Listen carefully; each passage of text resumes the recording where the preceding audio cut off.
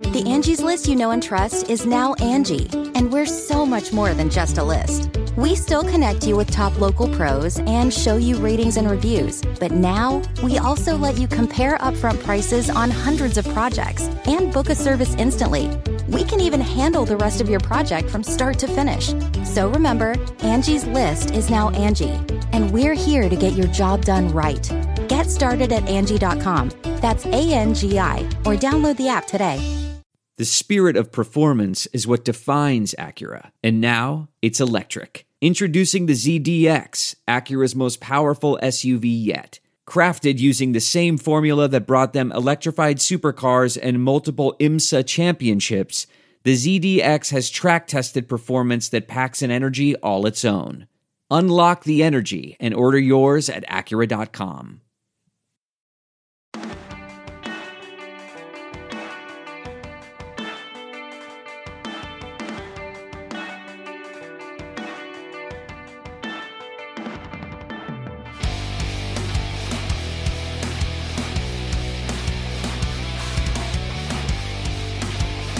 What is up, everybody? Welcome to the Super Bowl preview edition of the Bootleg Football Podcast. I'm your host, Brett Coleman, here with my co-host, EJ Snyder. We have an amazing show for you today.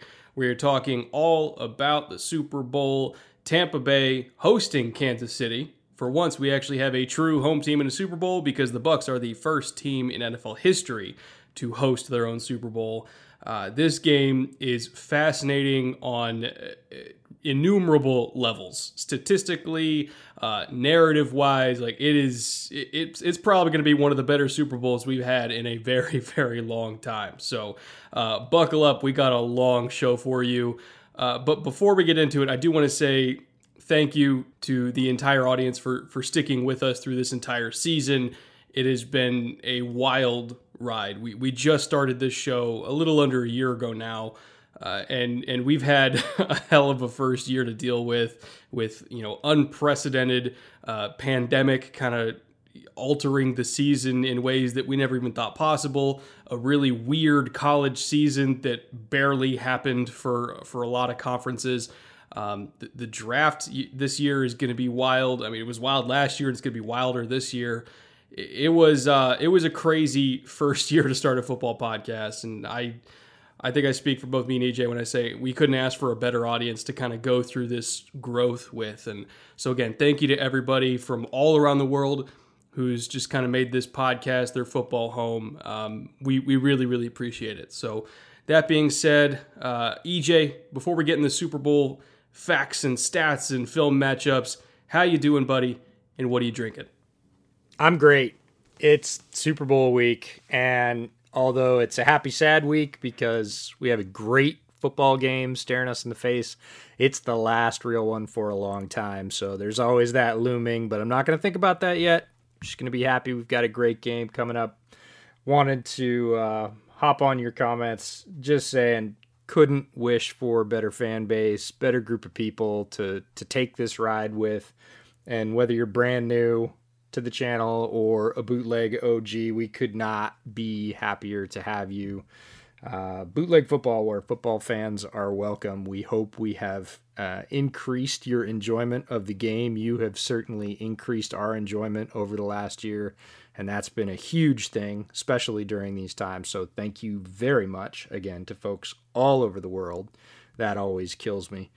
And no, I'm great. We're going to talk about the Super Bowl. We've got some really in-depth information, I think, that's going to help fans know what they're seeing and look for certain things and maybe be excited, or who knows, depending on their fandom, disappointed when they see them, but at least they'll have heard it here first. And to wash all that down, I have a football-themed beer. It is Johnny Utah Pale Ale from Georgetown Brewing right up in Seattle. And Johnny Utah, for those of you not familiar with Point Break, was a big-time football hero in college. Quarterback, ends up being in law enforcement in Point Break, played by Keanu Reeves. So in honor of some football, I have some Johnny Utah Pale Ale. What do you have? First of all, that is the superior Point Break. We don't speak of the remake on this show. There was a remake? Yeah, exactly. Yeah, exactly. No, it doesn't exist. This is a celebratory episode. You know, we're coming to the close of a great football season that somehow happened. I still can't believe it did. And so I'm celebrating tonight. I got my Macallan 18. I don't break this out often, but when I do, I better have a reason. And I feel like the Super Bowl is as good a reason as any to have an 18-year-old bottle of perfection. But why don't we get into football here? And we're going to start by going through every little nitty-gritty detail that we can for the Tampa Bay Buccaneers and how they match up with Kansas City. Luckily, these two teams have already played against each other, so we got a pretty good preview of what might go down here. The one trend that I think we saw throughout the season that we are probably going to see quite a lot of again in the rematch, especially if we get the inclement weather that is forecasted, like 71% chance of rain, I think last time I checked, is that the Bucs run the ball an inordinate amount of time on early downs, particularly on first down. They run it 52% of the time, and in the NFC Championship game, they ran it 65% of the time on early downs, particularly on first down. So they're very much an old school type of team. You know, we've seen the league kind of shift away from early down runs. The Bucs are still kind of waving that standard and say, no, we're going to pound you on early downs and then try to hit you at play action. They only average 2.9 yards per carry, but it sure never deterred them. Do you think that we're going to see them kind of go after this Kansas City defense with Leonard Fournette? Absolutely. This is one of the things that's fascinating about this game is the profiles or the tendencies of the two teams. Tampa Bay are who they are, or is who they is, however you want to say that. They ran one of the highest percentages in the league on first down throughout the year. And then in the championship game, they doubled down. They went from 52 to 65. So they not only said, this is who we are, but they said, we're sticking with it. We're not going to throw you a curveball right now. We're not going to throw you a changeup. We're throwing you fastball first down. And the fastball wasn't very good. It was kind of a low 80s fastball. 2.9 yards per carry is not something to hang your hat on. But they didn't give it up. And that is in stark contrast to Kansas City. We'll talk about them later. But just wanted to give a shout out as we go through all these numbers. Warren Sharp, Sharp Football, at Sharp Football on Twitter, is a football researcher, analytics and stats, put out a massive report on the Super Bowl and offered it up to anybody in football media that wanted it. And I absolutely took him up on his offer, knowing his work. And it is an incredible document. Didn't even scratch the surface on it, just got it today. But a lot of these facts and figures come from that report. I dug up some of them on my own, but he's highlighted a great amount of stuff. Just wanted to give him credit off the top. But the Bucs running the ball is a fascinating thing because, again, you said the league has moved, and they're not terribly good at it. It's not like they're ripping off 5.4 yards a carry, and they just keep at it. They know they're not good at it. Everybody knows they're going to do it. They've been very consistent throughout the season and actually amped that up in the playoffs, that tendency. And I don't think they're going to change at this point. If they were going to hop off that horse, they would have by now. And I think Bruce Arians, an old school coach, he really does believe in this whole like establish the run to set up play action narrative, which, I mean, time and time again has been proven that that's not necessarily true. Like play action works whether you're good at running the ball or not. So they don't have to do it. That's just, Bruce Arians dug in his heels at this point. So you can just kind of count on them doing. I'm not saying it's the best thing, but they are going to do it. However, this is also a team that is very, very, very good at play action. They don't do it as much as they probably should, but when they do, I mean, they hit big because they have a lot of great vertical weapons. The last time this team played against the Chiefs, they actually popped one to Gronk, too. They came out in 12 personnel, which normally the Chiefs stay in two high shells, but because they came out in 12, they dropped a safety down, so it was single high, and they hit a deep cross to Gronk on like a Yankee concept off play action, and they do that stuff all the time, where it's like, look, we know that that we're probably going to run the ball. And so the one time they don't, if they get behind you, Tom Brady's going to hit that. So again, it's a very old school approach to football of like run the ball through hell or high water and then try to get behind him on play action. Sometimes it worked, sometimes it didn't. Towards the end of the year, it started to work out more for him.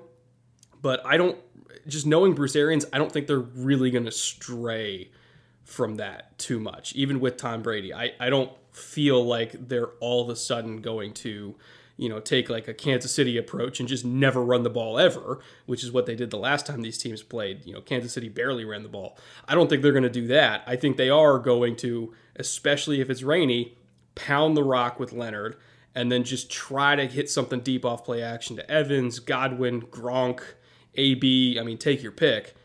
And I think it's going to be, kind of like a battle of dinking and dunking with Kansas City versus taking deep shots with Tampa.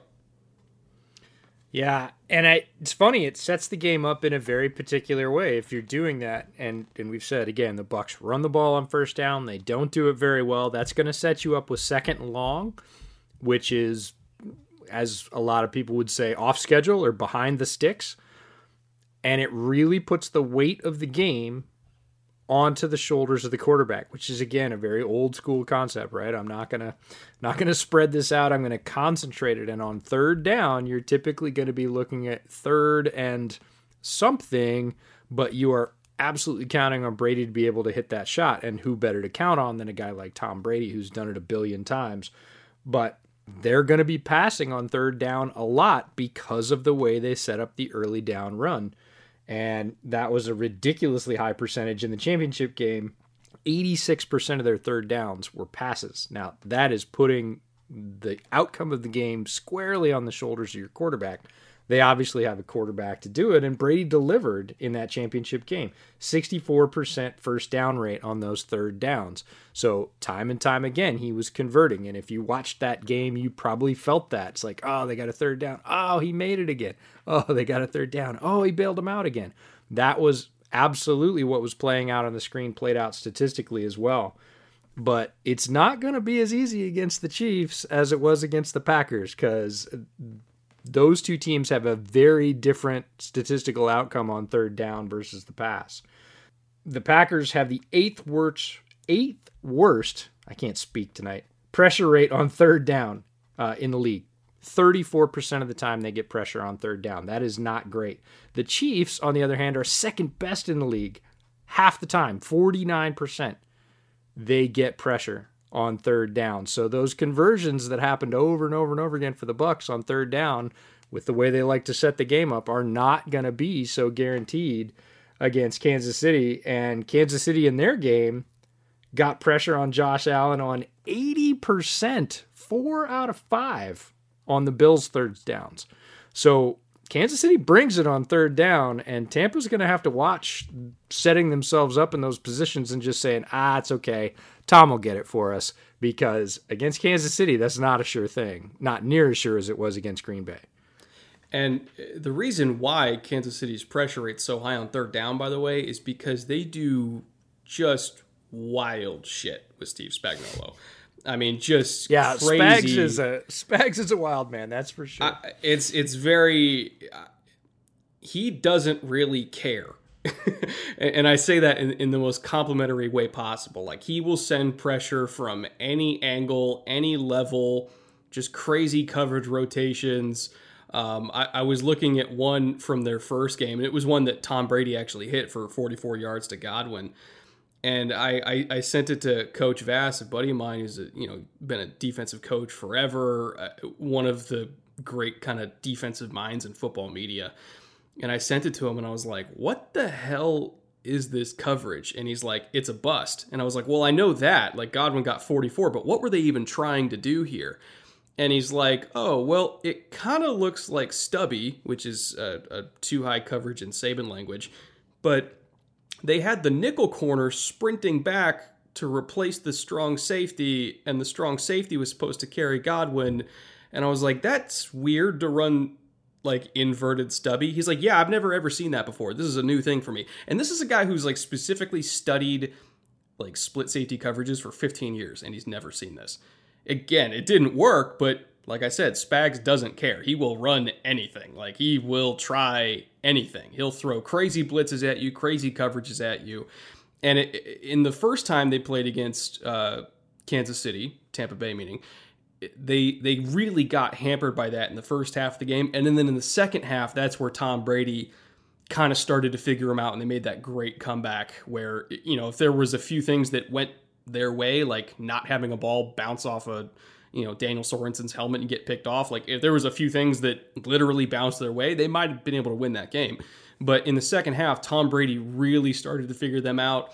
And even with all those crazy rotations and crazy blitzes, he was just like, all right, I'm throwing hot here. I'm throwing a stick route there. If you're dropping the ends out, he's like, oh, okay, this looks fancy, but it's literally just cover one rat. Let me throw this out route to a leverage tight end against Tyrann Mathieu. Like, you saw him really figure it out, and he was marching up and down the field. So this game is fascinating to me, because we are going to see Spags use stuff that we have literally never seen before, and even by Spags standards, we've never seen it before.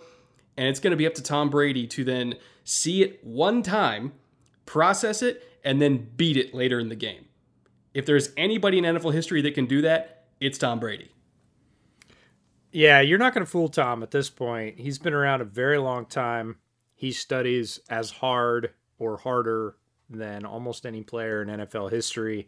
And that's a pretty high bar. There have been some hardcore study rats in NFL history, and Brady, famously, his family left him the house for 12 straight days, and he is just digging into film.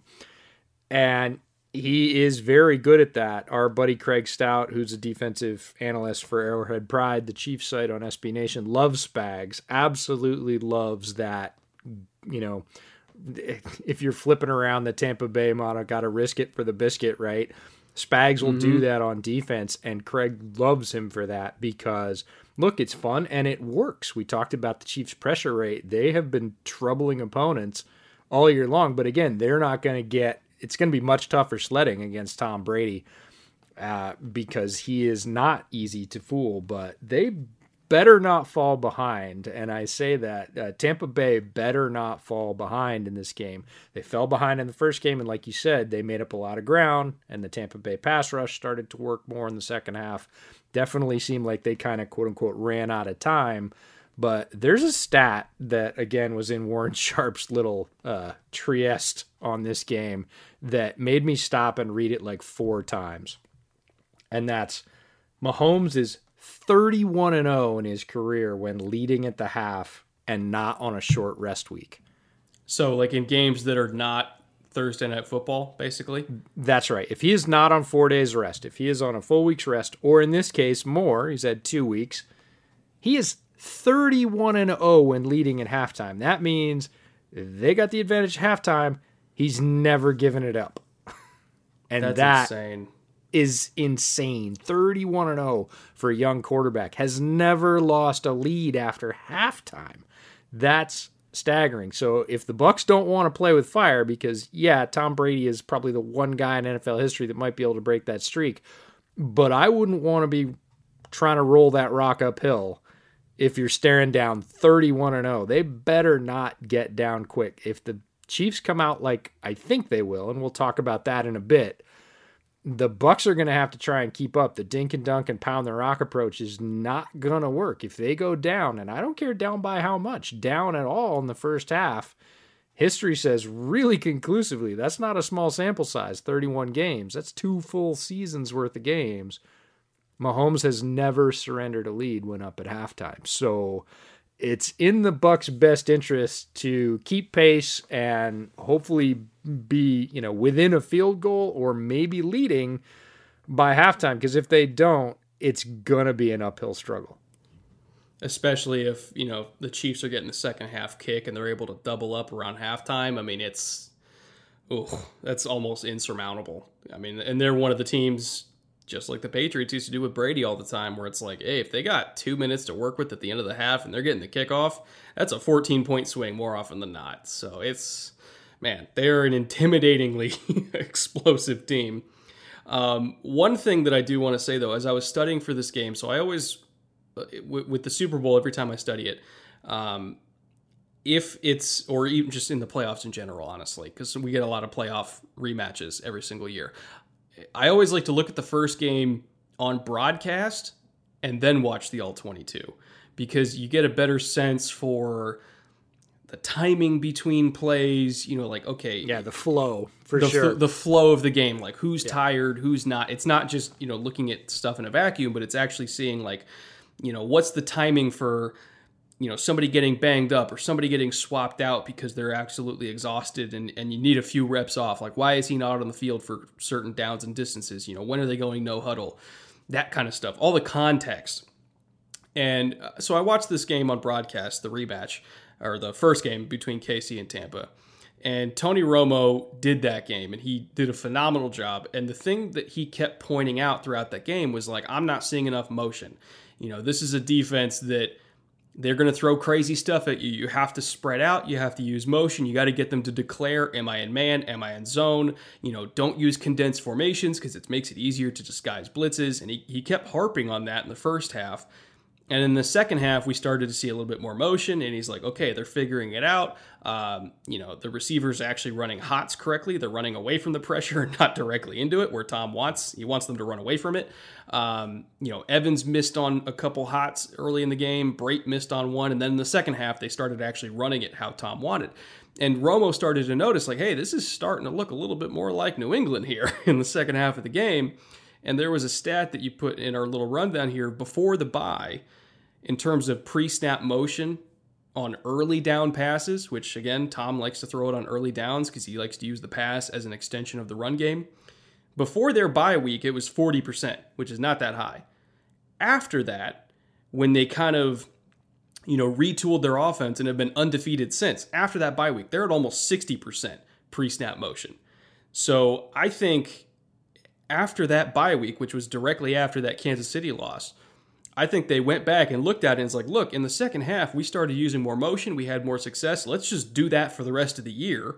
And then they did, and they never lost again. And they've been one of the best offenses in almost every single metric since the bye week when they retooled their approach to motion. Yeah, if they're smart, they self-scouted. Like you said, they said, hey, look, in the second half, this started to work. But they also scouted the league. They had their pro scouts looking around the league and starting to size up opponents that they might see in the playoffs, the wild cards, the playoffs, champ game, whatever. And they absolutely looked at the Packers. And the Packers were the same way with Aaron Rodgers under LaFleur in the first year. A lot of people have said he was kind of 1 foot in, that Rodgers was 1 foot in, 1 foot out of LaFleur's offense for the first half of last year. The Packers were still pretty successful. But this year, the difference in terms of his sort of MVP caliber season is that he bought in completely. And a big part of LaFleur's offensive package is pre-snap motion and motion during the snap. And Rodgers wasn't terribly comfortable with either one of those things. And this year he said, bag it, I'm with you, use it all. And we saw what happened to the Packers offense. And I am sure that the Bucs scouts looked and said, look, we're probably going to have to play the Packers. What are they doing that we're not? And one of those things was pre-snap motion. And a 20-point swing, for those of you that don't follow NFL stats, is massive. They were doing it at 40%, and now they're doing it at almost 60% after the bye. Like, that's when it switched. And again, if you looked at Tampa Bay's offense, they had fits and starts through the first half of the year, and people were saying things, writing stories like, hey, is Brady meshing with Arians? Is this ever going to work? Are they at cross purposes? Is this offense modern enough? All that stuff got thrown around in the first half of the year. After the bye week, they came out, some of their weapons got healthy, but they also changed tendencies like this, and they became a wrecking machine. I think we're going to see a lot of motion to get into specific looks, because I think Kansas City can kind of fall victim sometimes to hyper focusing on one guy that they want to take away. It's very Belichickian sometimes, where like if they identify one threat where they're like, we need to get rid of this guy and we'll take our chances with everyone else. They really like to call what's called vice coverage from too high safety looks against like a slot receiver that they identify as a problem. In the Bucs case, that's going to be Chris Godwin most of the time. And then when he's off the field, sometimes they'll put AB in the slot. but they like to call Vice a lot because they're like, look, I would rather get like an inside and out bracket with the safety bracketing the number 2 receiver, which again is going to be in the slot, and then take my chances with the outside corners using the boundary as their help on the outside, then double the outside receiver and then have my nickel corner have to try to guard a two-way go from Godwin. So when I watched that first game, that was a trend that I noticed a lot, was a lot of Vice coverage calls against Godwin and AB. Evans was mostly outside. They didn't really put him in the slot that much. And then they were leaving Evans one-on-one. And Brady took a lot of shots to Evans because of that. They didn't hit on all of them, but you're probably going to see that again, where it's like they're going to double Godwin, they're going to double AB, they're going to double, honestly, maybe even Tyler Johnson sometimes if he's in the slot, because they really trust their outside corners more than their nickel corners. And that's going to open up things for Evans. I would not be shocked if we see at least 4 passes of 20-plus yards, or at least attempts 20-plus yards down the field to Evans by the middle of the third quarter. That's what happened in the first game, and I have not seen anything to make me think that that will not happen again, because Kansas City wants that to happen. They would rather you try to take a low percentage shot like that than just eat them up in the slot all day long.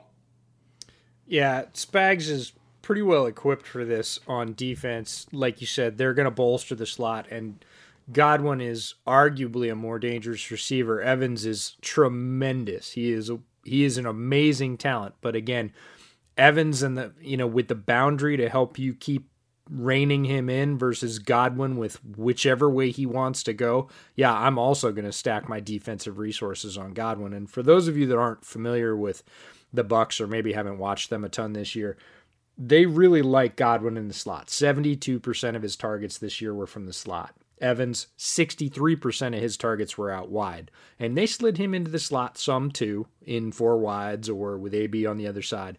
But it is primarily Godwin in the slot and Evans outside. That's the majority of the reps the Bucs offense takes. So look for Spagnuolo to try and lock down Godwin and then use guys like L'Jarius Sneed, who've been very good this year, and the boundary to try and limit Evans' impact. They're going to hit some shots to Evans because Evans is a very good player, historically good player if you look at his first 4 or 5 seasons through the league in terms of the numbers he put up. But again, it's pick your poison with this offense because there's enough weapons. You can't cover them all. And they're going to try and lock down Godwin, especially when he's in the slot, and then take their chances one-on-one outside with help. There was a sequence of events in the fourth quarter, and I think it was like about midway through the fourth quarter, if I remember correctly. And it kind of encompasses a lot of what we talked about so far. And this was leading up to that 4th and 3 touchdown on the go ball to Evans, if you remember that play. And this was like a 4-play series that was that game in a nutshell. So it's 1st and 10. He sees a blitz, expects Cameron Brate to break a certain direction hot. He doesn't. Miscommunication, incomplete. So again, the chemistry stuff that Romo was pointing out, that reared its ugly head on 1st down. 2nd and 10. They do what's called FIB, or formation into boundary, a bunch on the left side. So they were on the left hash, and they put a bunch on the short side of the field. So then when Evans was isolated on the other side of the field, outside the numbers, there was a massive amount of space between like basically the main concentration of passing threats for the Bucs and then Evans all by his lonesome on the backside. It's called FIB, formation into boundary. Now, the reason why they did that is because even though Kansas City plays in 2 high shells most of the time, especially on 2nd and 10, they wanted to force their way into getting that one-on-one with Evans for the shot down the boundary, even against 2 high safeties. Because if you're playing FIB and the bunch is on the short side, that backside safety that is on Evans' side has to play down. Or if he doesn't play down, that is pretty much a guaranteed deep crossing route to Chris Godwin. So Brady knew, like, hey, if he steps forward even a little bit to play that crossing route, I'm guaranteed one-on-one with Evans. I'm going to take my shot. That's exactly what happened. Again, was not complete because Charvarius Ward played it very well, but that's just one of those things where it's like, we're going to take shot after shot after shot until one of them hits. Then we go to 3rd and 10. They play one of those crazy inverted Tampa 2 coverages. Brady looks at it and says, like, okay, it's cover 2. Let me take a little flat route to Godwin to pick up 7 yards, set up, 4th and 3. Now 4th and 3 comes. This is the touchdown to Evans, this scenario. Wasn't really too high. Like they presented it as 2 high safeties before the snap, but it wasn't really 2 high safeties because the safety to Evans' side was kind of cheating down and pretending like he was going to blitz. Remember, Spagnuolo will do that. He'll bring DBs down and then try to sprint them back deep to get into those 2 high safety zone looks. He's very risky like that. So even though they were in a 2 high coverage, the fact that the safety was only 5 yards off the ball and the fact that Evans had all that space basically, again, just made it one-on-one. Brady looked at the one-on-one, says, I'm going to hit it this time. I missed it last time. Evans beat Ward, touchdown. So that whole 4-play sequence is that entire game in a nutshell, and one that I think we're going to see again. There's going to be some miscommunications, probably less now than there were back then. There's going to be shots. They're going to miss on some, but eventually they're going to hit them, especially to Evans. The key is, can Kansas City keep them from hitting more than 50% of those shots? If the answer is yes, they have a good chance. If Tampa's hitting 60, 70% of those shots, they might not win this game.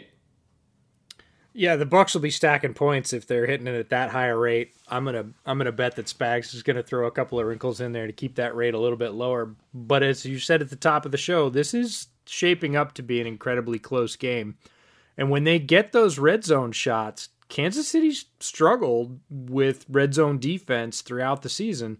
They're really good in certain parts of it. They're really bad in other parts of it. And one of the things the Bucs would be incredibly wise to do, and they have the personnel to do it, is in the red zone, they absolutely need to throw to their tight ends. And those tight ends need to be aligned in line, right on the end of the line of scrimmage, not in the slot.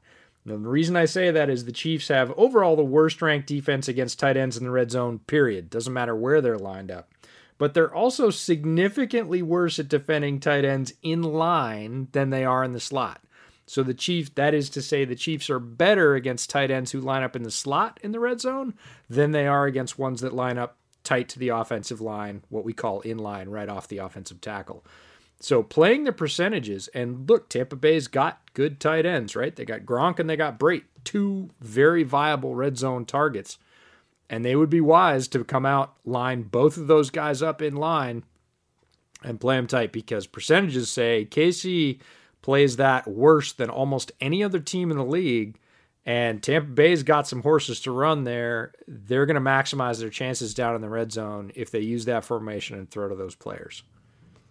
Yeah, it was a rough day at the office for Kansas City the last time they played against Gronk, and that's probably where a lot of those inline stats come from, is just from that one game, because he ate them alive. Didn't matter if it was Tyron or Sorensen. He handles most of their tight end duty, but Gronk beat him specifically for a first down. I remember on a slant where he just kind of bodied him. The deep over for like 40 plus yards. I can't remember exactly whose fault that was, but because it was a spin to one high, and I can't remember who was supposed to cover him, and they just kind of bit on the run fake. But either way, again, it's those inline tight ends, particularly in heavier personnel packages, where you can get them to bite on play fakes, or at worst, if it's man coverage, they can get kind of beat up by bigger bodies at tight end. This game is kind of tailor-made for a vintage Gronk performance, just like we got last time. And when you add everything up here in terms of taking shots to Evans, taking shots to Gronk off play action, being able to run the ball in short yardage. Remember, Kansas City is the worst defense in the entire league at stopping short yardage run. They give up 51%, I think, if I remember correctly, first downs on short yardage runs, which is 32nd in the league. Meanwhile, the Tampa Bay's offense is like top 5 in power success rate. So when you add things up, bad against inline tight ends can potentially struggle, I should say, against deep shots to Evans, not being able to stop short yardage runs. I don't really think that Kansas City's defense matches up well here. Like, even going back to the first game, I know they didn't score a lot on them, but again, you had a couple really bad bounces Tampa's way. There was some miscommunications that should have gone for first downs that just didn't because Evans and Brayton, all these guys were not on the same page with Brady. Like, it was a different offense back then. And I think the modern Tampa offense that we've seen evolve over the last couple months, they're going to score and probably score a lot. And I think this game is going to come down to, can Pat Mahomes on one foot, I guess is fair to say, can he outlast the onslaught of Tom Brady? He probably can because he's Patrick Mahomes, but I do not think we're in for a defensive battle here. I think we are in for a 25 plus for both teams type of scoring thing here. Like, whatever the over is, I'm going to bet the over. Yeah, and it also comes down to how stubborn Tampa's going to be, right? We can sit here with all these stats and say, hey, the percentages say you should do this. The percentages say you should throw to this player. The percentages say that Kansas City is the 4th best in the league against third down passes, but 32nd last in the league against third down runs. So if it's third, you should probably run a couple times because your chances to convert are much better. We can say all that stuff, and Bruce Arians can still say, don't care. I'm running it on first down. Don't care. I'm going to play it tight to the vest because it's playoff football, and I'm an old school coach, and I'm gonna grind it out and take a few shots, but I am not just gonna fling the ball over. Like, how Tampa Bay actually reacts to all this information or processes or chooses and creates exactly what you were talking about in the TV replay or the flow of the game depends on how Tampa Bay chooses to utilize all this information. Because don't kid yourself, they have all this information and much, much, much more. It's how they choose to use that and say we are or we are not going to flex to that. So they have the potential, I think, to throw up a ton of points. But if they try and be stubborn against the straight, like say on third down they throw every time, Kansas City is 4th best in the league against those, right? You're gonna hit less of them by percentage. So it'll be fascinating to see how they flex or change or say, forget it. We're going to run what we brung. We're going to ride the horse that got us here, and we're going to play it like we've played it. So that's going to be the balance of the game. But you're right. It has potential. Kansas City's defense is not infallible. It is risky. They do have places where they struggle. It's not like you cannot put up points against Kansas City. And who better to do it than Brady and all those weapons? So it's a fascinating mashup that way. And I just go back to what I think is kind of a hidden X factor. Tom Brady having 12 days alone in his house, no family distractions, no kids. It's at his home stadium, doesn't need to travel.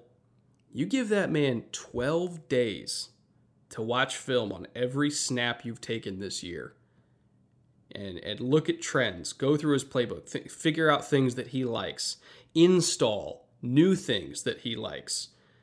Get with Byron Leftwich and say, look, I want to do this, this, this if we get this certain look, which percentage-wise we'll probably get this look, so I want to do this. Here's a code word for a certain check that I want to put in if they rotate into this. Like, this is going to be a fascinating game plan, I think, for Tampa because they have such an advantage of having a quarterback like Tom Brady that is basically a coach on the field. And Tom Brady having more time by himself to study than maybe for any game he's ever played in his life because this is a home Super Bowl. This is going to be amazing. Yeah, it is. We talked about movie remakes at the top of the podcast. Did you ever see the A-Team remake with Liam Neeson? Yeah. I mean, if you have the right attitude about it of like, look, I'm going to disassociate this from what the actual A-Team is, and I'm just going to enjoy a popcorn flick. Yes, I've seen it. Yes, I've seen it, and I took the same approach, and I actually really enjoyed it because of that. And there's a line in there when Liam Neeson says, look, you give me 5 minutes, I'm good. You give me an hour, I'm great. You give me 6 months, I am unbeatable. And it's the same thing as Tom Brady, right? You give me 5 seconds at the line of scrimmage, I'm good. You give me a halftime adjustment, I'm great. You give me 12 days in my house with tape, good luck. you better pack a lunch. Yeah, Spags has his work cut out for him. But if any coordinator, honestly, in NFL history has given Tom Brady more trouble than anybody else, it's Steve Spagnuolo. So I kind of believe in him too. I honestly can't wait to dive into the tape, regardless of whatever the result is, because I think the mental battle at the line of scrimmage between these two guys, Tom versus Spags and Tyron and Thornhill and all these guys and all their rotations, I think it's going to be legendary. Yeah, it's setting up to be a classic for sure. Yeah. Before we get into talking about Kansas City specifically and all the numbers and all the trends and all the film stuff that we've gone through with them, I do want to take a moment to thank this week's sponsor, Purple Mattress.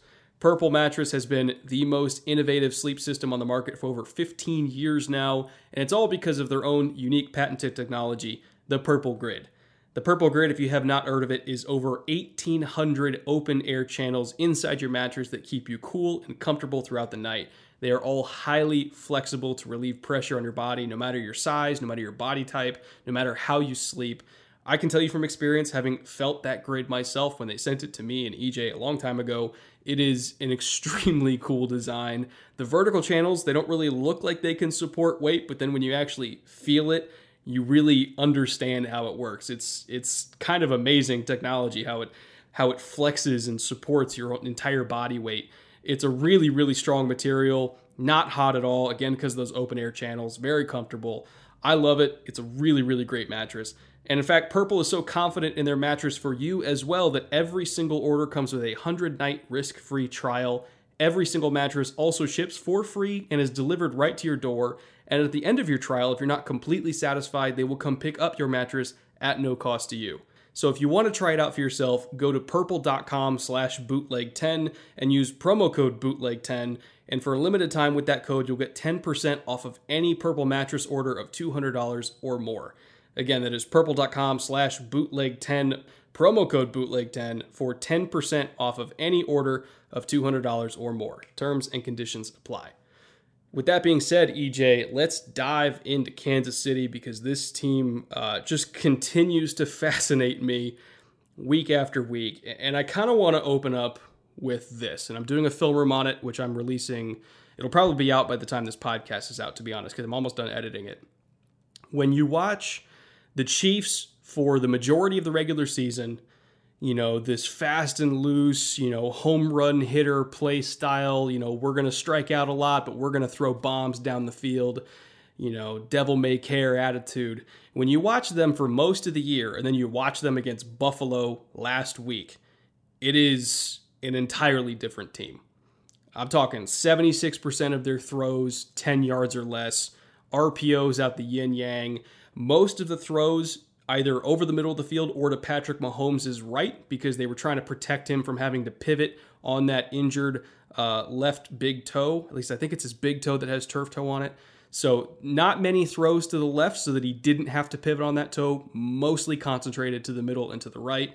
Again, lots of RPOs. Only took one shot down the field of 20 yards or more, and it was on their very first possession.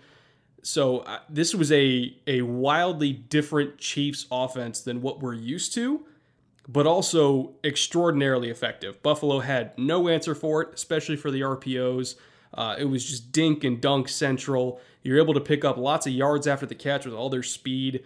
So I found it fascinating that they were still able to have a lot of really big plays, and Pat was still able to throw for well over 300 yards and 3 touchdowns, despite not really stretching the field like we're used to. I'm talking like 20% of the amount of deep throws as what we normally see from them, and yet it still worked.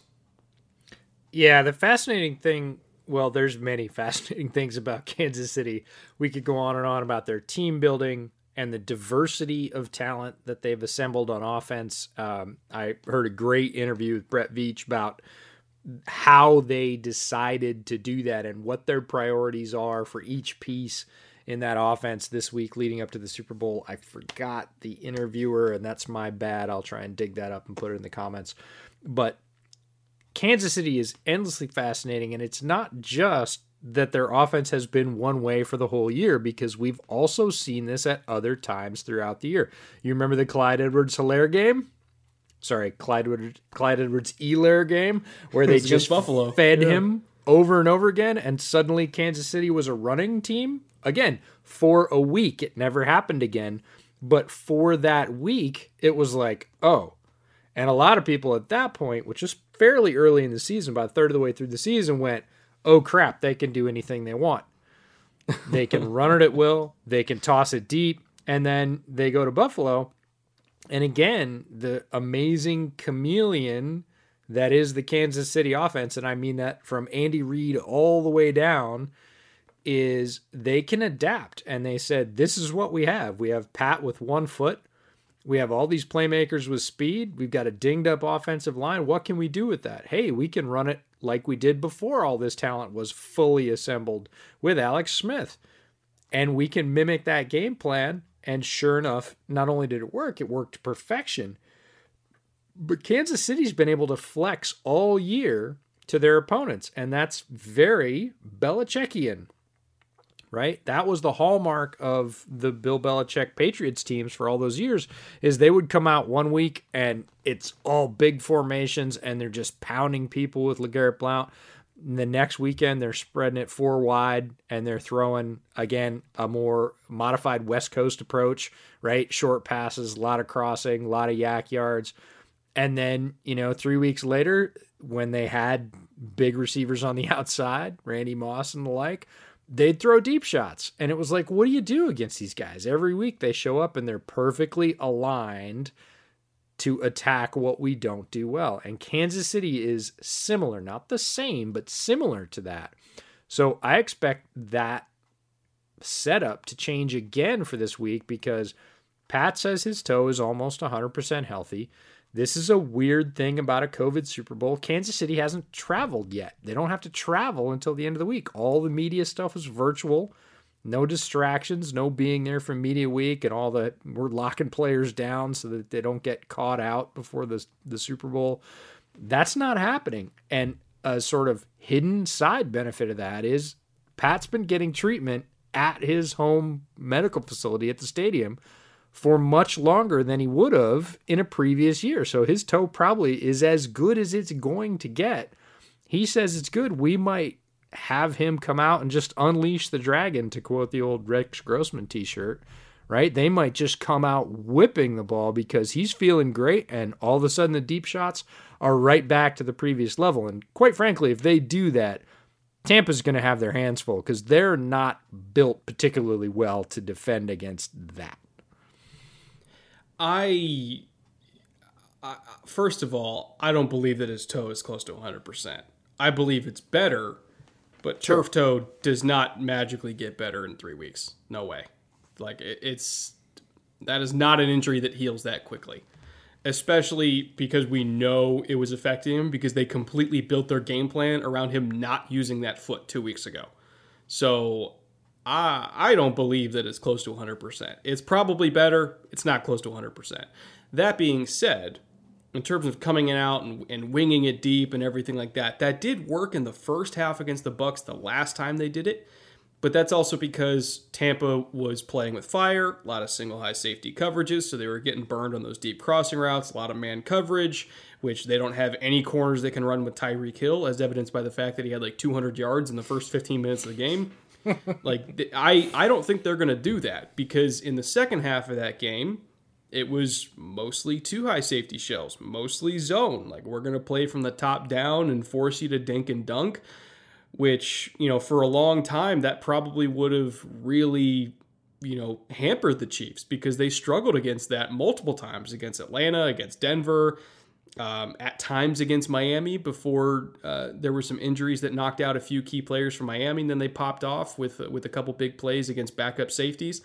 But, playing from the top down, zone coverage, for a long time this year, that would have been the bane of Kansas City's existence until the AFC Championship game, where they proved we can dink and dunk. We can just get the ball out quick and rely on yards after catch. We can do that now. That was the first time all year that they were really good at that. And they picked a hell of a time to get good at it. So I don't think that they're going to stretch the field deep. Because I don't believe that Pat's 100% right now. He'll play, he'll be great because he's Patrick Mahomes, but I don't believe he's 100%.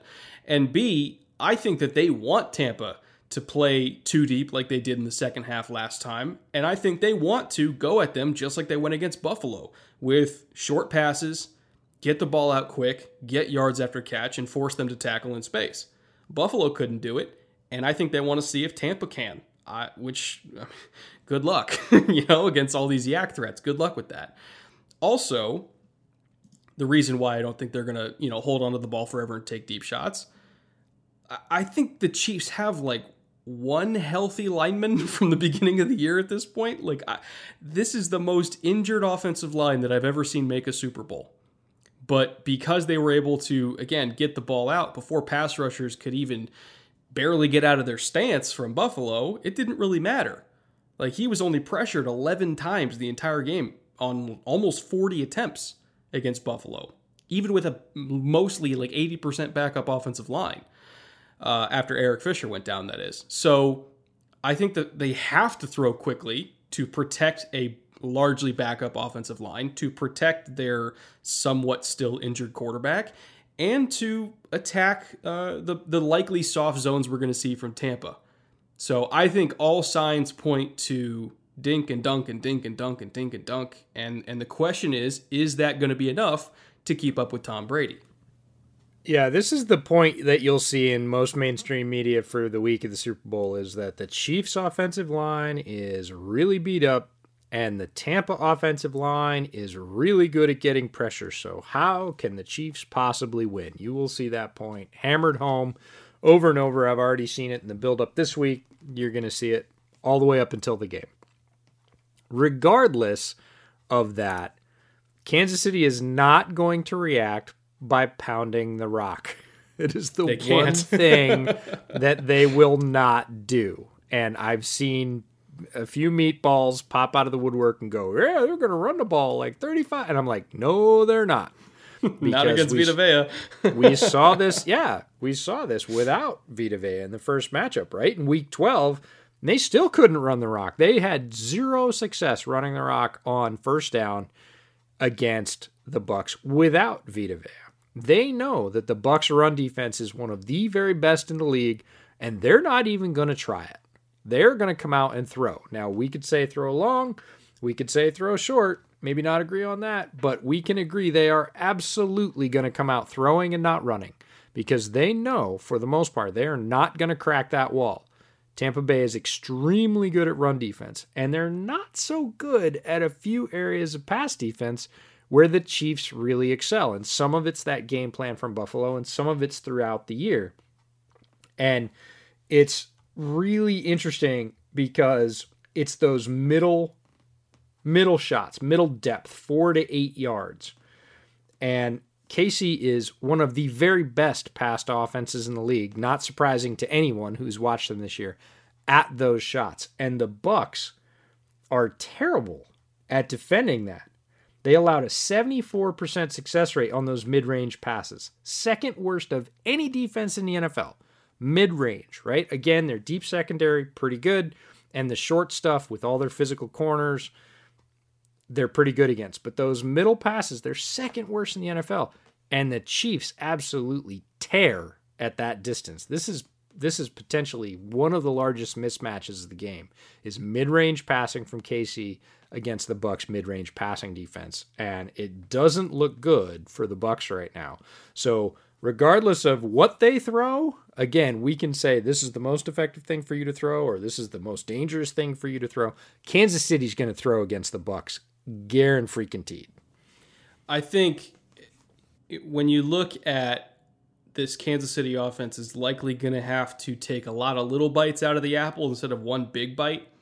The key is, can we get 4 yards on every single play? Because if you can get 4 yards on first down, second down, and third down, you're going to move the chains. You're going to keep the offense on the field. Can we get at least 4 yards? What is the easiest way to do that against Tampa? It's not running inside zone right at Ndamukong Suh and Vita Vea. It is Jamel Dean being 6 or 7 yards off, and you throw a little smoke route to Tyreek and say, go get me some yards. It is, getting a slant from Mecole against, Murphy Bunting. It is getting Travis to run a choice route against Devin White, or maybe Winfield again, because that's a size mismatch. As much as we love Winfield, Travis Kelce is one of the 5 greatest tight ends to ever lace up cleats. So yeah, I'd probably take Kelce in that matchup. It is all of those things, as you said, short and medium passes. They're going to get them consistent yards and keep the offense on the field. If any of these Chiefs running backs got more than 12 carries, I would be surprised. And I would honestly be surprised if they even added up to 18 to 19 carries total. Unless somehow they're blowing out Tampa and they're running the ball just to burn clock, which I don't think is going to happen. If they even got close to 20 carries total amongst these running backs, I would be surprised, because that is not the way to get yards. You got to attack Jamel Dean. You got to attack Sean Murphy Bunting. If you get Tyreek on Carlton Davis and it's one-on-one, sure, go ahead, take your shot. He can't run with him. I don't think they're going to do that again, but if you get it, might as well take it. Those are the plays they're going to focus on, because not just analytically, but just using the eye test, there is no way in God's green earth that I am running at that interior Bucs defensive line. I'm just not doing it. No, and I think they're going to replace it with some passes to the backs as well. So they're not going to be rushes, but they're essentially going to be rushes. And I'll guarantee you one that both Reed and Bieniemy are salivating for is a little Texas route to Whiteside when he blitzes. They want this route. I guarantee you they've got this one earmarked in their playbook. And if they have one of those plays called running back to his side, looks like he's lining up to be the blocker on, play action pass, and they run a little Texas route behind in the vacuum where he blitzes, I guarantee the Chiefs want that play. That's just one of my fun ones that I'm sitting on. But there's a really interesting combination for the Chiefs offense that they use all the freaking time that Tampa is terrible against. And it is a combination of pre-snap motion and play action on the same play. So having somebody in motion before you snap the ball and then using play action after you snap the ball. That is a combination the Chiefs almost lead the league in. They are really good at using both of those things on a single play. If you've watched any of their replays, this is no surprise for you. There's a ton of motion in the Kansas City offense. The Bucs defense is terrible against that particular combination. 24th in EPA and 22nd in yards per attempt when that combination comes against them. So they're bottom third in the NFL. And here's your crazy fact of the week. Despite the Bucs being horrendous at defending that combination, no team in the playoffs has used that combination against the Bucs once. Not one play. And you know what's hilarious about that? In the last time these teams played, the very first play of the game, it was Tyreek Hill on jet motion with a run fake going the other way, and then off that jet motion, they converted into a wheel route down the sideline against two deep safety look, and Pat Mahomes hit the whole shot on it. It was pre-snap motion, which I guess technically you can call it at the snap motion too. Play action, wheel route, 34 yards, yes please. Very first play. So if you can find anybody that'll give you the bet, and you probably can't, bet that trend is going to end, because I guarantee 1,000% that Kansas City will use pre-snap motion and play action on the same play, and the Bucs struggle mightily against it. So this is another potential mismatch where the Chiefs are absolutely going to use that combo because they have all year to great success. Brett just pointed out a singular play from the last game when they played. In fact, first play of the game where they had great success. The Bucs haven't gotten any better. This isn't one of those second half stats that's increased for them through the back half of the season. They're just rough at dealing with that combination. Their defense does not react well to it, and Kansas City does it all the freaking time. I'd say at least a third of their plays have both of those elements. So we're going to see this, and we're going to see whether the Bucs can deal with it or whether they get burned by it. You know what's interesting to me now that I think about it?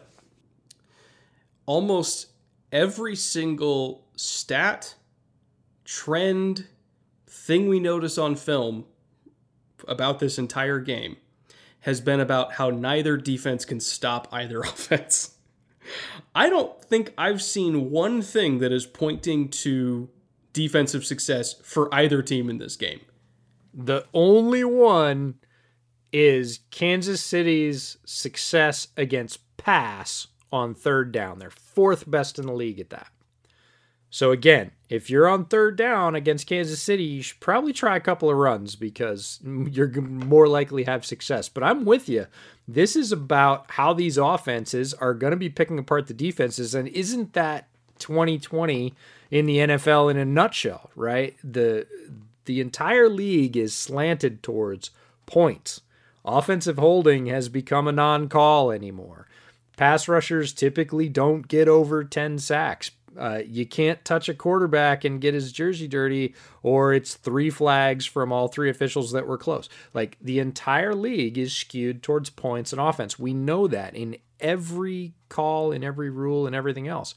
So to have 2 offenses that are humming at high levels that defenses are going to have trouble stopping, the NFL is just licking its marketing chops at this particular matchup. It's going to be a really good matchup because both offenses operate at high levels. Both offenses are loaded with weapons. We're not talking about 2 or 3 superstars and a cast of characters.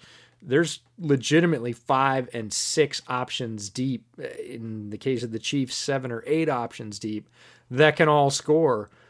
The NFL is ridiculously pleased with this outcome. Before we get out of here, I got one question for you. The beer was good. Thanks for asking. Okay, I have 2 questions for you. Right now, Chiefs are favored by 3. Over under is 56 total. Ooh. Who do you got to win? Yeah. And do they hit the over? So it's 3 questions. 3 questions. 3 questions. Yes, the beer was good. I'm going to go with the Chiefs. I have a hard time betting against Mahomes. He has so much magic in his arm and can turn any game on one play. It really just does take that. I don't think the Bucs still have a good answer for Tyreek Hill. And Tyreek Hill is playing this game fairly healthy. I know Mahomes' toe is screwed up, but we've seen Mahomes throw without his toe, without his hips, without his shoulders, and he can rip it. There are so many examples of him absolutely throwing 45 yards on a line and hitting a guy between the numbers. He does that once to Tyreek Hill, and he's on Carlton. That's touchdown. So I think the Chiefs get probably one more of those than the Bucs do. I'm going to say Chiefs win. The over. I'm going to take the cheap cop-out and say it really depends on the weather. Because if it's monsooning like they say it's going to be, if this game is played in a massive downpour and it's a slog, you do really limit the effectiveness of players like Tyreek Hill. And you start to lean a little bit more towards the Bucs game, right? They have a very strong offensive line. You can pound the rock with Leonard Fournette, whereas the Chiefs are not going to have that to fall back on. We just talked about that no matter what, the Chiefs are not going to run very well.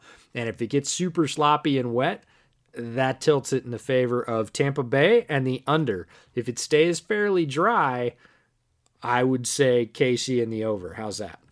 I agree on all counts. A dry game favors Kansas City. A wet game favors Tampa Bay. I have 2 rules in life at this point, and it's don't bet against playoff Mahomes and don't bet against playoff Brady, and they kind of cancel each other out. So it's this is a hard game to pick, but You want the real answer? What's that? I don't care.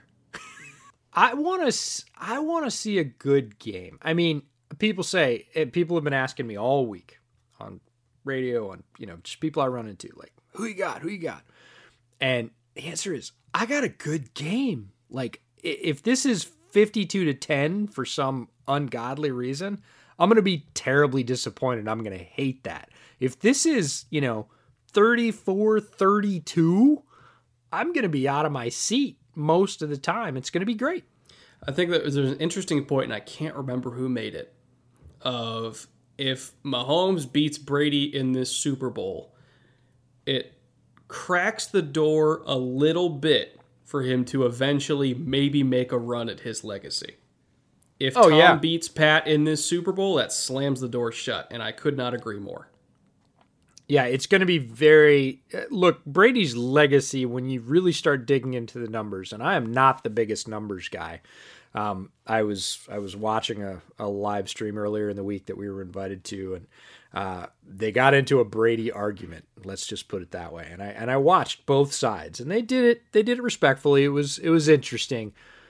But numbers can be skewed anyway. But if you really start digging in, there are so many ridiculous Brady numbers. Like, his legacy is already pretty unassailable on multiple fronts. I don't care how you look at it or who you blame for all that success. The bottom line is there is a massive pile of it that we are not likely to see again for some time. And it's a great point that if Pat whoops him in this, it's not likely that Brady's going to come back next year and beat Pat again, right? One of the two of them will probably not make it. This is the moment, right? They're going to meet head to head. People have talked about a passing of the torch, right? Between the current GOAT and the guy that is set up to absolutely look like the next GOAT for a while, because he's Pat.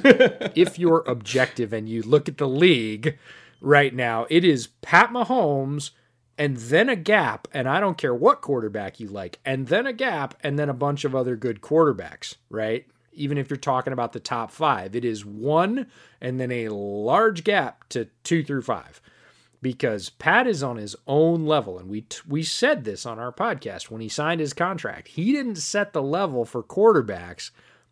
He just set the level for Mahomes, because Mahomes is an alien, and people aren't going to realistically be able to roll their agent into a negotiation and go, well, Pat got, so my guy, because everybody's going to laugh him out of the room and go, your guy's not Pat, right? Because nobody's Pat. Yeah. Right? So Pat's on his own level, and he is right now, if you're looking at the landscape of the league, the only guy that conceivably you can kind of squint and, roll your finger up and look down the horizon and say, if he keeps this up, he could approach those numbers. But even so, they're really far off, because Brady's been stacking them for 20 years.